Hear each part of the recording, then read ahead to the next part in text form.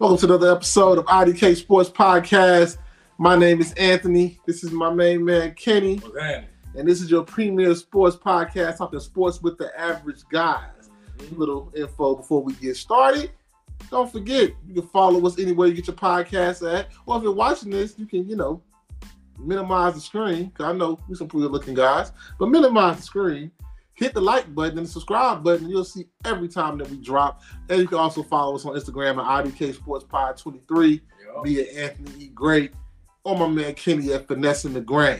All right? So all you got to do is do what, Kenny? Hit the damn button. Get in with it. Hit the button, you know what I'm saying? So this week's episode, wanted to go, couldn't go all of February without talking about Black History, man. Black history in sports, which is very prominent, very storied. Yep. Great traditions, from HBCU football to professional sports to changing the game, political figures to sport heroes, yep. All of that. So we couldn't on this sport podcast, and us being, as you can see, of African American descent. We couldn't go the whole month without, doing a Black history and sports for sure type topic or a Black theme topic. You know what I'm saying? I should have the background with the flag on the back. Should be like Lift Every Voice playing in the background right now. Should. Getting right into the episode, man. First we'll talk about, man, hey, man, I'm happy this year. Black coaches are getting their shot in football. Black football coaches are finally getting shots. You know what I'm saying? Just saw what happened in pro. Antonio Pierce, Gerard Mayo, boy down there in Atlanta, Raheem Morris. Yep. That was it, right? It was the three? There's those three. Those three added on with D'Amico Ryan, yep. Mike Tomlin. We will go by who else? That's it? That's six? Mike, Raheem, D'Amico, Antonio Pierce, Gerard. That's it. That's six people. Yeah, so six.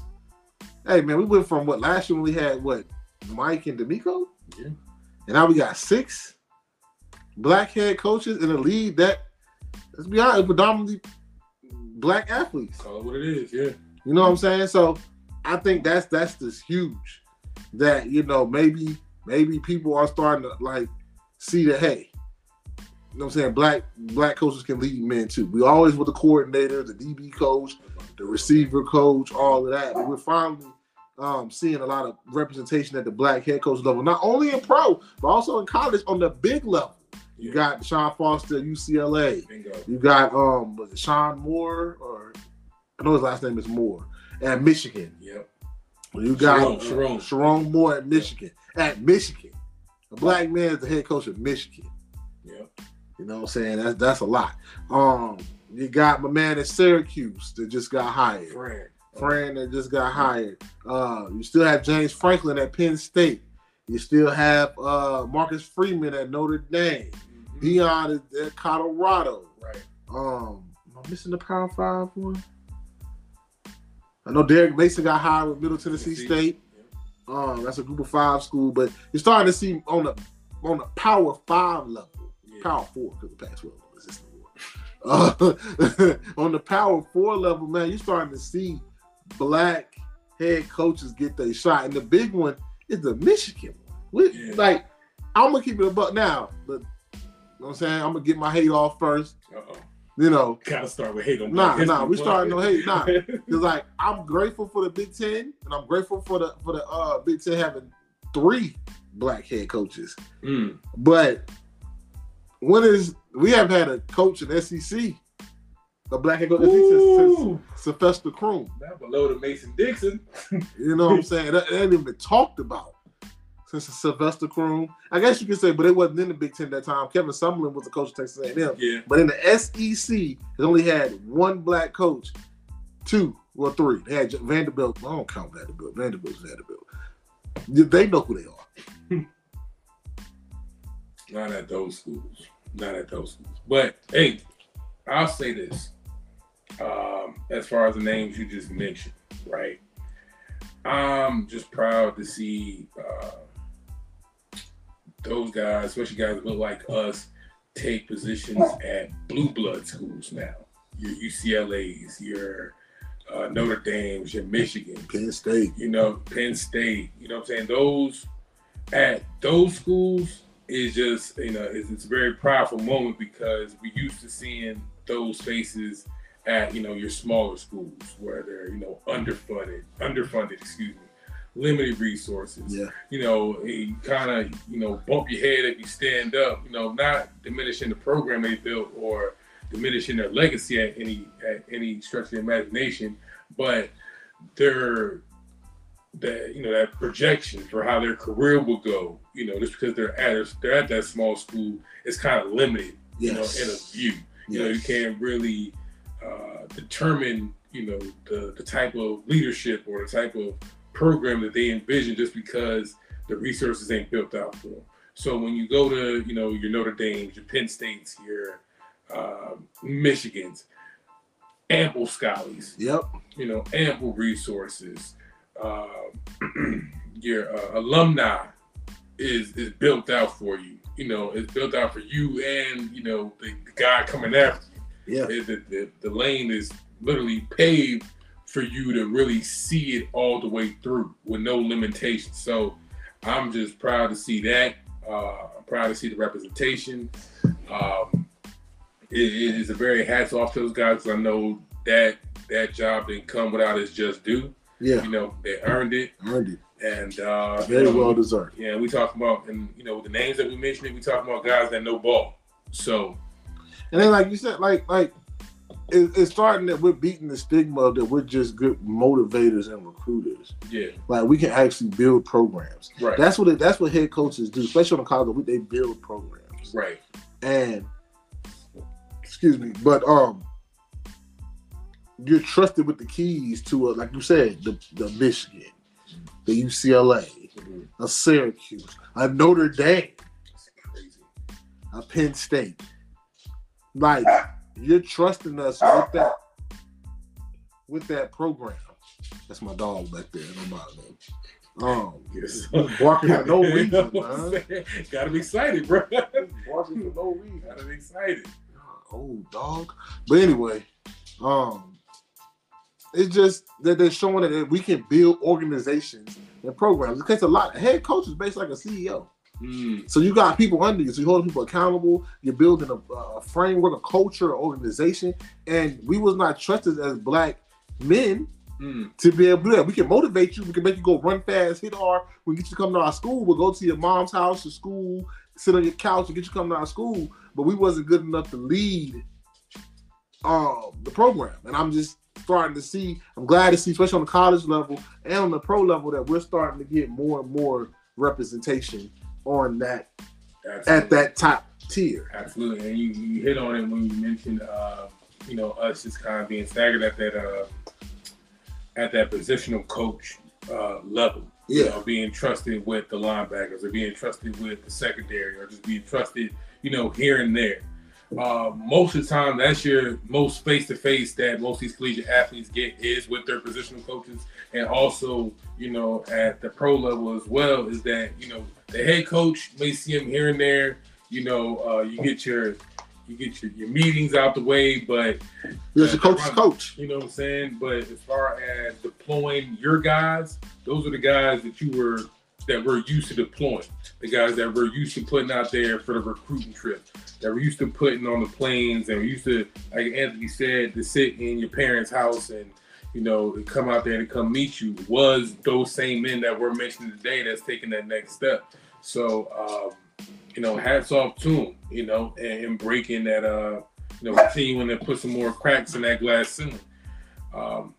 Nothing but respect to them. And just to double back again, just because they were positional coaches, even just strength, the framework of football. We already knew you knew the game. We know you played the game, but now you just demonstrating that you understand the framework around it and how it's supposed to be deployed out. So exactly, you know what I'm saying. So that's still a long way to go. I still think in the league, and people might not like it, but I think in a league that's predominantly black players, it should be more than what 6 out of 32 is what?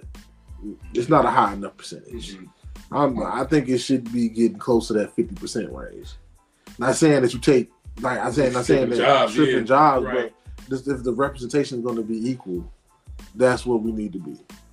You know, and in college too. I think college needs to have more representation of not only black coaches, head coaches, but this is coordinators too. They're not a lot of black offensive coordinators in college football. But baby steps. Went from 0 basically to getting a good number, and especially in the pros, it don't look like it was just Rooney Room interviews. It was like they really was candidates.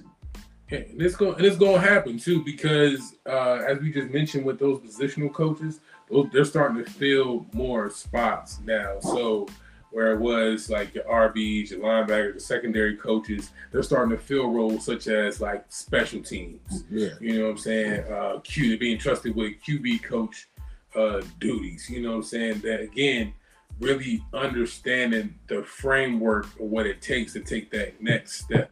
We identified who usually gets the call. You know, it's your coordinators and things like that. Now that we identified what role or what, you know, marks we like to see on your resume, now that we identified that and we're starting to occupy those spaces, it's only soon to come where we starting to see, you know, it's gonna make us feel old, but some of the players that we used to see, you know, on Sundays start to, you know, occupy some of those spaces.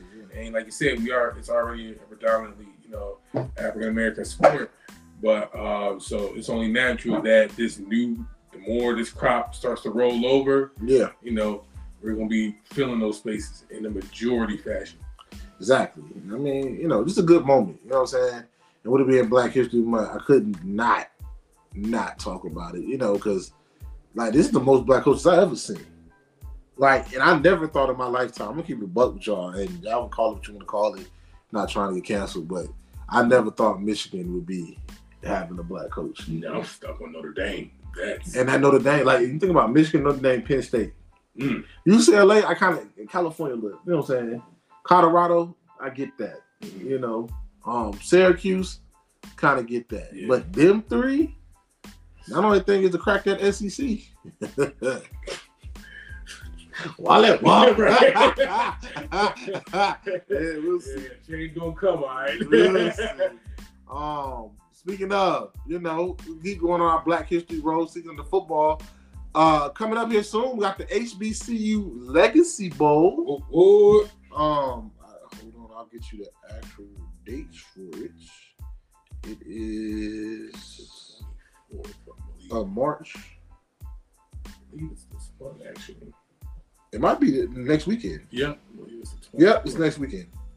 It's next weekend on the 24th. Yep. So, HBCU Legacy Bowl, if you don't know what the HBCU Legacy Bowl is, the HBCU Legacy Bowl is a bowl game of HBCU athletes getting their chance to show their skills in front of scouts on TV in like a East-West Shrine Bowl, Senior Bowl type setting. Yeah. Now, some people will be like, and they have like a little combine too, so they have like, you get to run, you know, they have practices, all the same stuff too, right?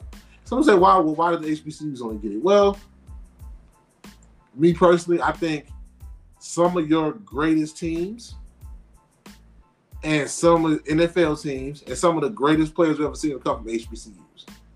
And it comes from a time where the players wasn't allowed to go to other schools. Yeah. You know, you got Doug Williams came from there. You got countless of defensive players. Walter Payton. Walter Payton. And then, like, little known fact, right? People don't think about HBCUs because some of the stuff is in the past. Who has, out of all the Mississippi schools, who has the most Hall of Famers? Tell me. Jackson State. And nobody would ever think that. They got Jackie Slater and Walter Payton and somebody else. They got the most Hall of Famers. So, you know Grambling, the powerhouse Grambling back in the day. Yeah. The Tennessee State teams back in the day. Steve McNair, Alcorn, Jerry Rice came from Mississippi Valley. Yep.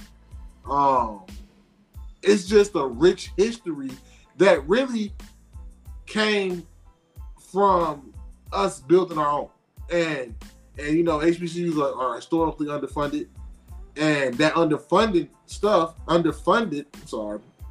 things come from also not being able to stay with the times and build up your program. If the state's not giving you your money, and then we all can't donate and keep up with everybody else. Right. You know what I'm saying? Because it's a whole nother economical stuff and everything like that. Yeah. But I do like the HBCU Legacy Bowl was built to give HBCU players a chance to have a chance to play in front of scouts. Because all you need is a chance. That's it. All you need is a chance to play in front of scouts. I would, before we go, it was just, I'm in the mindset of just calling it for what it is. There is a need, and a strong need at that, for events like this to be held. Shrine Bowl, great. Senior Bowl, great. We may have one or two players that show up to those events, but having something for our own and by our own is definitely huge just for us. Because let's just say this isn't by no stretch of the imagination a guarantee that these players are going to be drafted or any of those things. This isn't no guarantee, but this could give a player a shot at a tryout, going undrafted. And even, let's just not say in the pros, but also for, like, say, CFL, XFL, I think they're the USFL. Yeah. That's the people that got tryouts, like Marquise Bell for the Cowboys. AMU grad. Your boy corner from South Carolina State. Right. Joshua Williams won 2 Super Bowl rings for Fayetteville State with the Chiefs. Yep. His contributions to be made is because there's production still at that level. There's high quality football still being played at that level. It's just the fact that it's under scouted, and that's the truth of the matter is. And it's just truth be told, your regional scout may not make it out to the Fayetteville State game. That he'll make it to the Wake Forest game. He may not make it out to to see Norfolk and Hampton play, but he'll make it out to the JMU or ODU game, or what I'm saying. So that's the point. It's the fact that it's already an under-scouted division.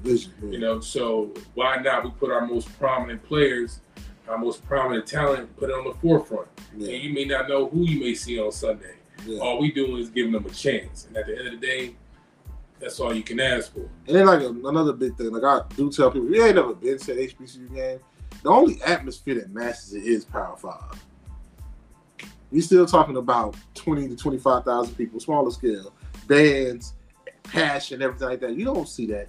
I watch a lot of MAC games, so you might have 10,000 people. Yeah, exactly. But you get Norfolk and Hampton playing. At Norfolk State, the whole 30,000, you might get 20, 30,000 people out there just inside the stadium. We're talking about walking around. Mm-hmm. You know what I'm saying? So, like, the atmosphere is magic. It's something that still needs to be celebrated and will be celebrated for here to come. But I'm glad this bowl game is there so some of these players can have their chance to do their thing. A couple players I'm looking at. First, you got Davis Richards from Central. He is probably the best dual threat quarterback that we got, or best chance guy quarterback that might get a shot. It may probably be CFL because might not get a chance, but hey, he's gonna he was very accomplished at Central. Everybody know he beat Deion's team last year. They was there, beat them. 2-time MEAC Player of the Year. Really good player to play. Some of the players I do think might have a shot at NFL though is you got Javarion Howard from Alcorn. Good running back, very good running back, strong runner, very good running. Hit the holes good speed, but very more powerful running. You got Irv Mulligan from Jackson State, didn't hurt himself, was probably going to be the SWAC Player of the Year, close to and probably Jackson State would have had a better season. Was a really good player. Darius Owens from Texas Southern is a dog. Now that he might make a team and play. Can catch, can run. Texas Southern wasn't that good, but he was so good he got votes for Player of the Year, and his team only won like 2 games. Yeah. So like Darius Owens, I think is a guy on the offensive side that really has a chance. And, O-line is usually where you're going to see most of the HBCU guys come from, and DB. Two Aggies, where I gotta get to that name. Big LeGrone, Lawrence LeGrone. We call him Big LeGrone. Guard. I think up to him, it's gonna have to show if he got the athleticism to pull, but as far as strength, unmatched. Big dude. I think he like 6'3", 325 or something like that. Big dude. The other dude from A&T is Tariq Stewart, O-lineman. I think he about 6'6", 6'7". Big dude. If you watch film on him, he's nasty. He's a nasty player in a good way. Yeah. In a good way. He's nasty though. Like, he has a mean streak to him. He wants to drive his player straight to the ground. I think he has the best chance to make somebody's team and be on the active roster all year because he's going to pop out in practice. You give him a tryout. Some coach is going to he's going to drive somebody to the ground, get nasty, and I think that he's going to be, that pops. Sometimes there's a pop play in practice, training camp that gets you there. That's my guys on the offensive side. Wouldn't be wrong about talking about my man Evan Gregory, O-line from Norfolk State, big guard, ran behind him a lot this year. I think he could probably get maybe a CFL shot, maybe a camp tryout. That's always a good thing. D lineman, have my man Patrick Godbolt, dog. He's a dog. I think he'll make somebody's team. If he can show, I think if he goes to the right place. I think he's a 3 technique, 3-4 DN. Okay. He's a big guy. I don't think he's a real outside linebacker pass rusher, but that's where I really see him at. And that's really the guys that I'm looking at. There's a lot of these guys on the team I know because I watch them like all year, but them were like the ones that really stood out to me. What about you? Yeah, you hit on a few of the D tackles that I like, but there's one guy in particular that I want to see what his performance is like come next week. Is Jordan Toles out of Morgan State. The DB, safety at that. I am with my DB guy. So he was a LSU transfer. I believe he transferred over his sophomore, junior year. Played his last 2 seasons at Morgan State, and quickly became one of the leaders for the defense. Yeah. All right. So and not just only on the defensive side of the ball, he adds value in special teams as well. Kick returner and punt return. That's how you make it. I forgot one too. Yeah. That's how you make it. But that's it. Took the words out of my mouth. That's exactly the type of value you gotta bring when you show up to these camps. So as far as outside of my guy Will Drew, I think Jordan has a good shot at going UDFA. May go undrafted, but he'll definitely get that call soon after, if not at the 7th round. So I just think he adds a lot of value. Good size. 6'1". I think he's floating around between like 208, 212, somewhere in that range. Rangy ball player. Yeah. I think he got close to like 50 tackles this past season, 3 picks, couple PBUs. He was a clog for that defense. I think he won. What did he play again? Nah, he was on the finalists on the Arenas Williams list though for the best FCS DB. Yeah. So he just ball player. That's what we're looking for. It's just ball players. He was a dog. I'm not even gonna hate on him. He can play. He can play, and I expect him more of the same come next week. So we know all we doing is just showing technique, and we showing that we all playing the same game at the end of the day. Yeah. So I think that same prowess is going to be on display next week. So hats out to them guys. All those guys. All those guys is going out there and is going to get a shot to demonstrate their skill. And I forgot one. We said special team, Tremaine Cook from A&T. He is going to make somebody's team. Because Tremaine was like, you kick it to me, I'm running it back. He was an All-American this year. Great kick return specialist, man. I mean, kick it to him is to the house, man. I mean, seen him with my own eyes. He did it against us. No, I lied. He didn't kick to him. I seen him do the other. He did it against y'all. Because I remember that Hampton game. That Hampton game, y'all was up and Anthony the Spark, and y'all keep it to him. He ran that all the way back. He said, "Say less." You know what I'm saying? So he was Tremaine. I think I invited. I think he might have got invited to the combine. I'm not sure. Mm-hmm. Other guys that didn't compete was Jigba. Oh, I think it was Jigba from Howard. Big offensive tackle. He's not gonna play in the Legacy Bowl, but he did get invited to the combine. I'm telling you, if he runs a 5.40 and show he can move, he's going to get drafted probably third, fourth round. He's 6'8", 355 tackle. If he show he can move at that size, you can't teach that. And they're not going to be able to wait for so long for somebody's going to take him. You can't teach nobody to be that big and move that fast. Yeah. So that's another guy to watch out for. But like you said, man, shouts out to everybody at the HBCU Legacy Bowl that got invited, man. You know, a lot of these guys I watched all year. You know, I watched HBCU football all the time. So a lot of these kids, these guys I watched all year. You know, you got and this is another chance to showcase your skills, man. Get to put the helmet on. And this don't have to be the end of the road. Like this is you know, off season is kind of like my favorite season when it comes to football. Just because like you said, whatever, there's something that can just stem from this alone. You know, have a good showing at the Legacy Bowl. Who knows? Maybe they have an extra slot for you at the combine. Yep. You know, now you got a few extra people in the stands come your pro day, or now you got to invite to a regional tryout. Yep. You know, it doesn't just stop here, and that's what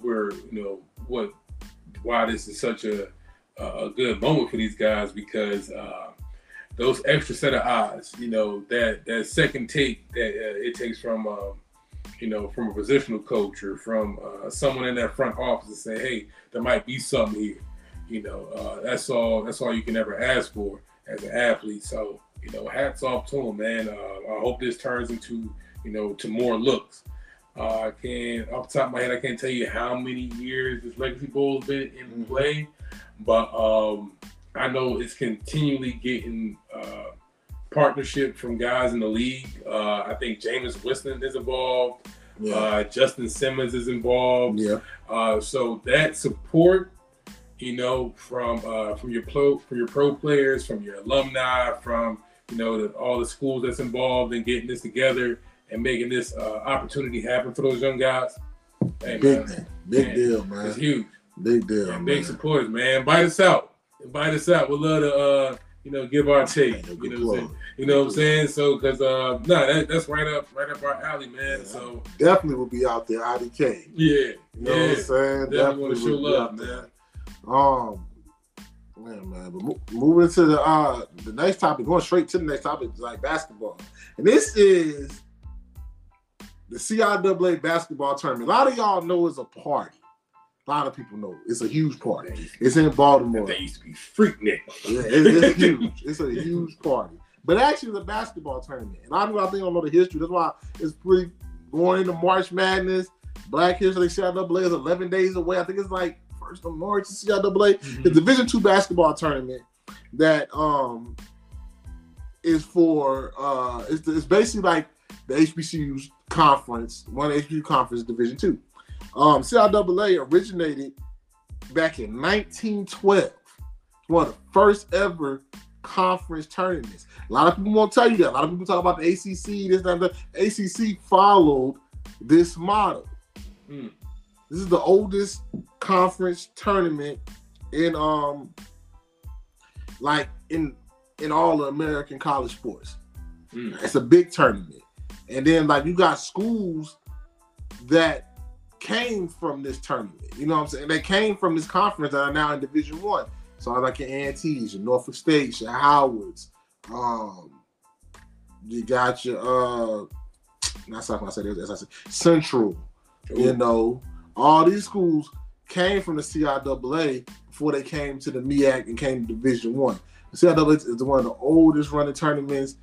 Still gets a big crowd. It used to be in Charlotte. They moved it to Baltimore, but it's still there with the rivalries because you got like a lot of schools not that far away, like Shaw, North Carolina. You got Livingston, Elizabeth City, Winston State, Virginia State, Virginia Union, Johnson C. Smith, You already say what's saying. Got Bluefield State. You got a lot of schools in the area on the East Coast, Bowie State, on the East Coast that are part of this tournament. It's a big tournament. It has big sponsorships, big everything. People take off work to go to this tournament.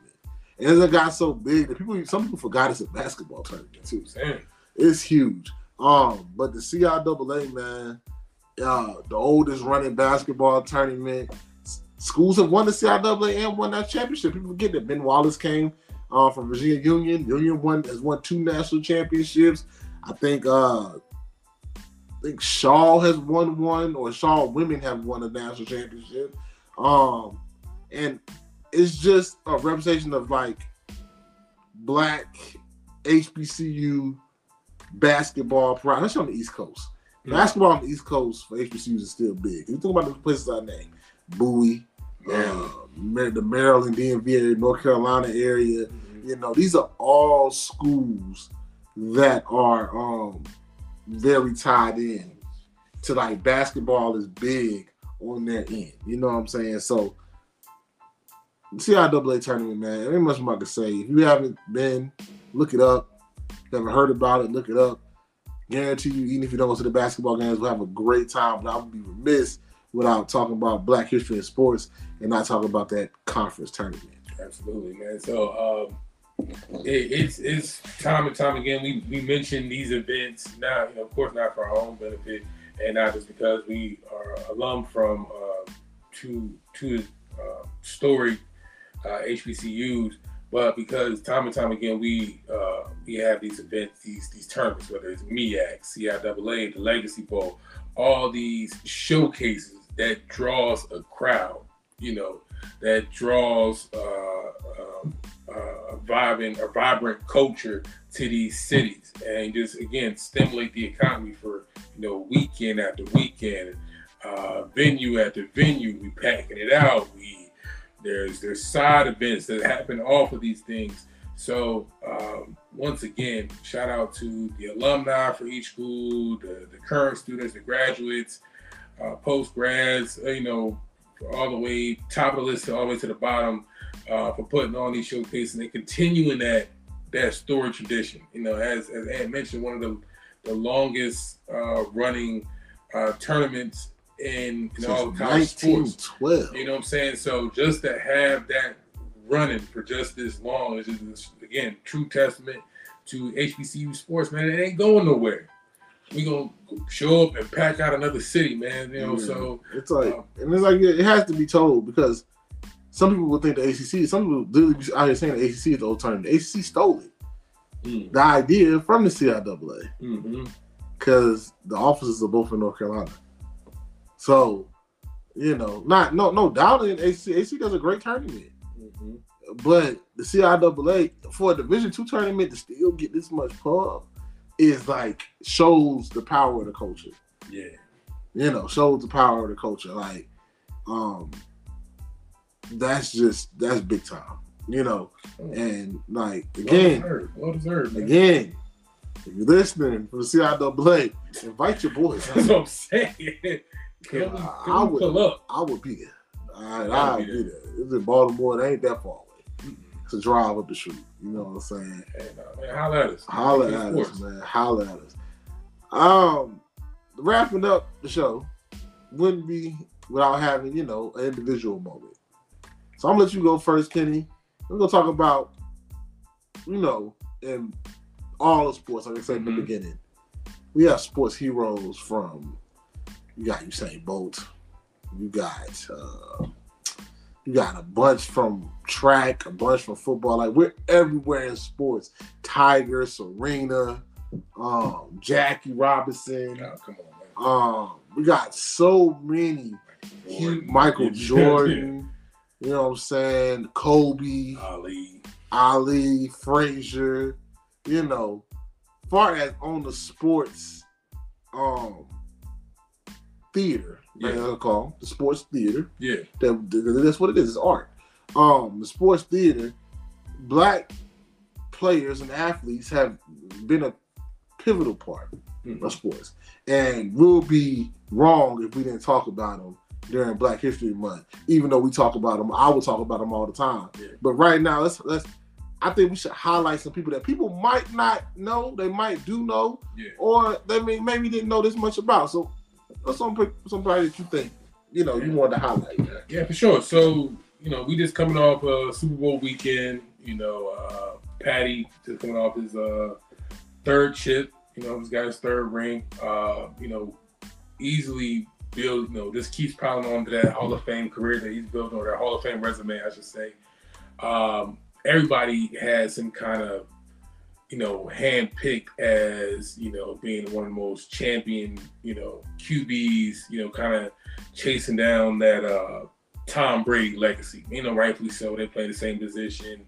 He's, the heir apparent to being the face of the league, yada, yada, yada, yada, yada, yada, whatever. But I want to talk about a hidden figure, if you will. So the guy I chose for this segment is, a gentleman by the name of Charles Haley. So y'all, again, just mentioned Tom Brady. I think he has, six championship rings? Well, Mr. Haley has five. He won 2 with the Niners and 3 with the Cowboys. So Mr. Haley was a edge rusher, I believe, between late 80s, early 90s. Very storied career. As a 2-time All-Pro, 5-time Pro Bowler. Was accepted into the Virginia Sports Hall of Fame in 2006. Just a stout player, but also cannot be forget to mention that he was one of the first to acquire so many rings and to be, a star player, if you will. A very pivotal player on both defenses, the Niners and the Cowboys. Yeah. So I just want to use this segment to shine light on him as being that, getting his flowers, that you are also a champion player in history too. Not just as a sports hero, but also as, a Black hero for, many kids such as myself, that model they proud of their love for the game for. So hats off to him, Mr. Haley. And for also being a Virginia high school hero, or as being a legacy player, hats off to you, man. And definitely appreciate your contribution. That's a good one. Charles Haley. What part of Virginia he from? Charles Haley, I believe he is. Is he from around here? Is he Southwater? Is he a Williamsburg guy? No, Lawrence Taylor is the Williamsburg guy. So Charles Haley is Gladys, Virginia. Point that out on the map. Point it out. Show where Gladys, Virginia is. I don't know where that is. It's in Campbell County. You know that? I don't know where that is. It says 3 hours away from us. Now you got me curious. Either way, man. Shouts out. Oh, it's right outside of Lynchburg. Oh, he out there in the hills. Yeah, he out there in the boonies. Shout out to the listeners from Lynchburg. You know what I'm saying? Ooh, that's way out there. Yeah, but out there once. Way out there. Yeah, but out there once. Ain't nothing out there. Yep.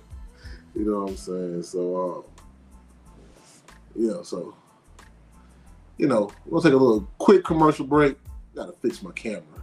And we're back, technical difficulties, had to fix my camera. So, Charles Haley, hey man, dog, defensive end, right? Edge rusher. You know what I'm saying? Won 5 Super Bowl rings. Big time. I'm gonna take it back. Way back. Back from mine. Now, people that know me, I was a baseball player, and I'm real big in baseball history, you know what I'm saying? So I did mine on Andrew Rube Foster. A lot of y'all do not know who that was because he was born in 1879, died in 1930. Good year. You know what I'm saying? From Texas.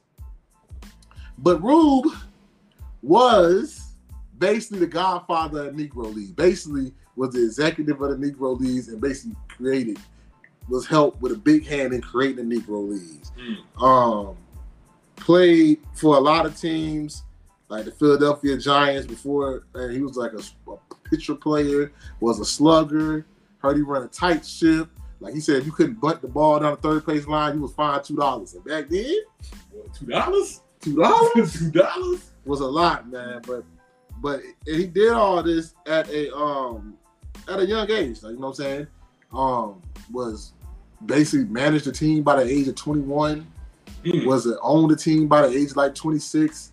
Rube was, basically the founder of why you have the Jackie Robinsons and all these players that came from Negro Leagues. That's Rube started Negro Leagues. Also, Rube is a famous pitcher because Rube had a great fastball, but he also threw and invented the screwball.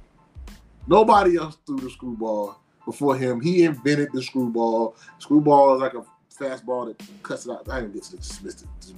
All that. I was interested in finding out. Yeah, but a screwball is like a fastball that comes at you and it cuts to the outside, unlike a slider.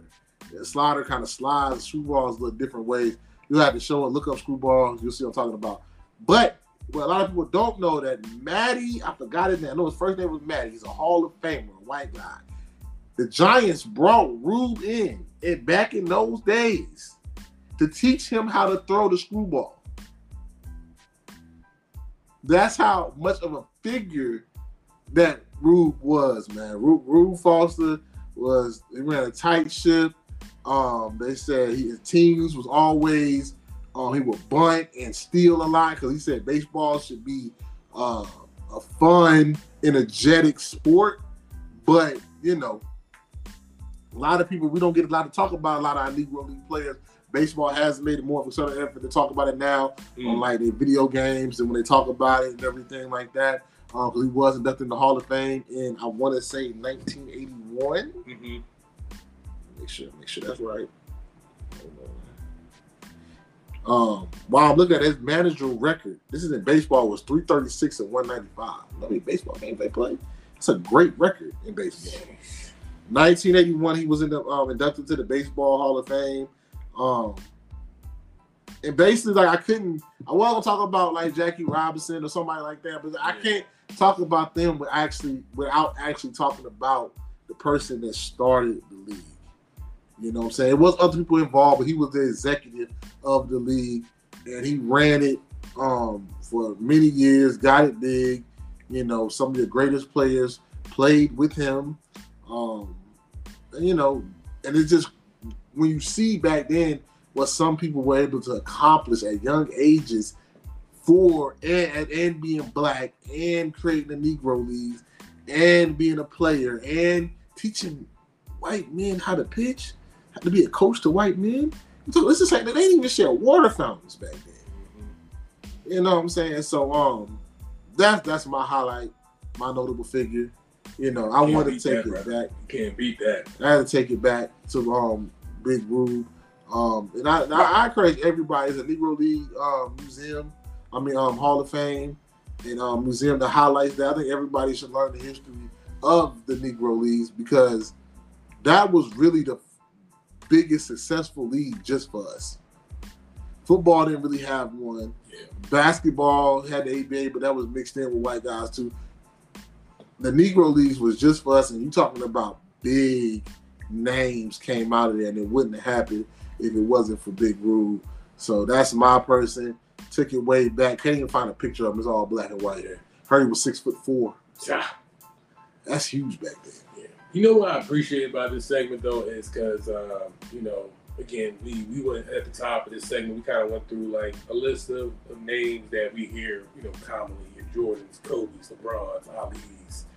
Emmitt Smith, Walter Payton, all these heroes. But I love the fact we get to shine a light on the hidden figures or the guys taught the damn screwball. You know what I mean? Like, you know what I'm saying? So it's just so many just throughout the years that names kind of I don't want to say get swept away, but they just get they get lost in history. So I'm glad we were able to do this, man. And we'll be back next week. Show some more love. Show some more love. It's other Black history all the time over here. You know what I'm saying? Mm-hmm. You know what I'm saying? But good episode, man. Usually not as long as our other episodes are, but hey, I don't think y'all mind, for, us having little shorter episodes because it was a good episode. I think it was the most impactful episode we had. Yeah, no, we got deep this one. You know what I'm saying? Ain't no real funny stuff. We got deep. You know what I'm saying? But don't forget, man, every Sunday, catch us anywhere you get your podcasts at. Every Monday, catch us on YouTube at 5 p.m. You catch it, like, subscribe, and I think comment. You could. You comment. Thank you. It doesn't hurt anybody. So, you know what I'm saying? Don't forget, follow me at Anthony E. Great on Instagram. Follow my man Kenny at Finessing the Gram. Sure. Follow both of us on IDK Sports Pod 23 on all social media platforms so you can get content and updates. Because I'm telling you, YouTube wasn't the only thing. We got some more updates. We might go live, maybe. I don't know. It might happen. But, you got the only way you can know is hitting the damn button. So you saying this week in and week out. So you get every piece of content, man. Every piece of content. So like I always say, until next time, I holla.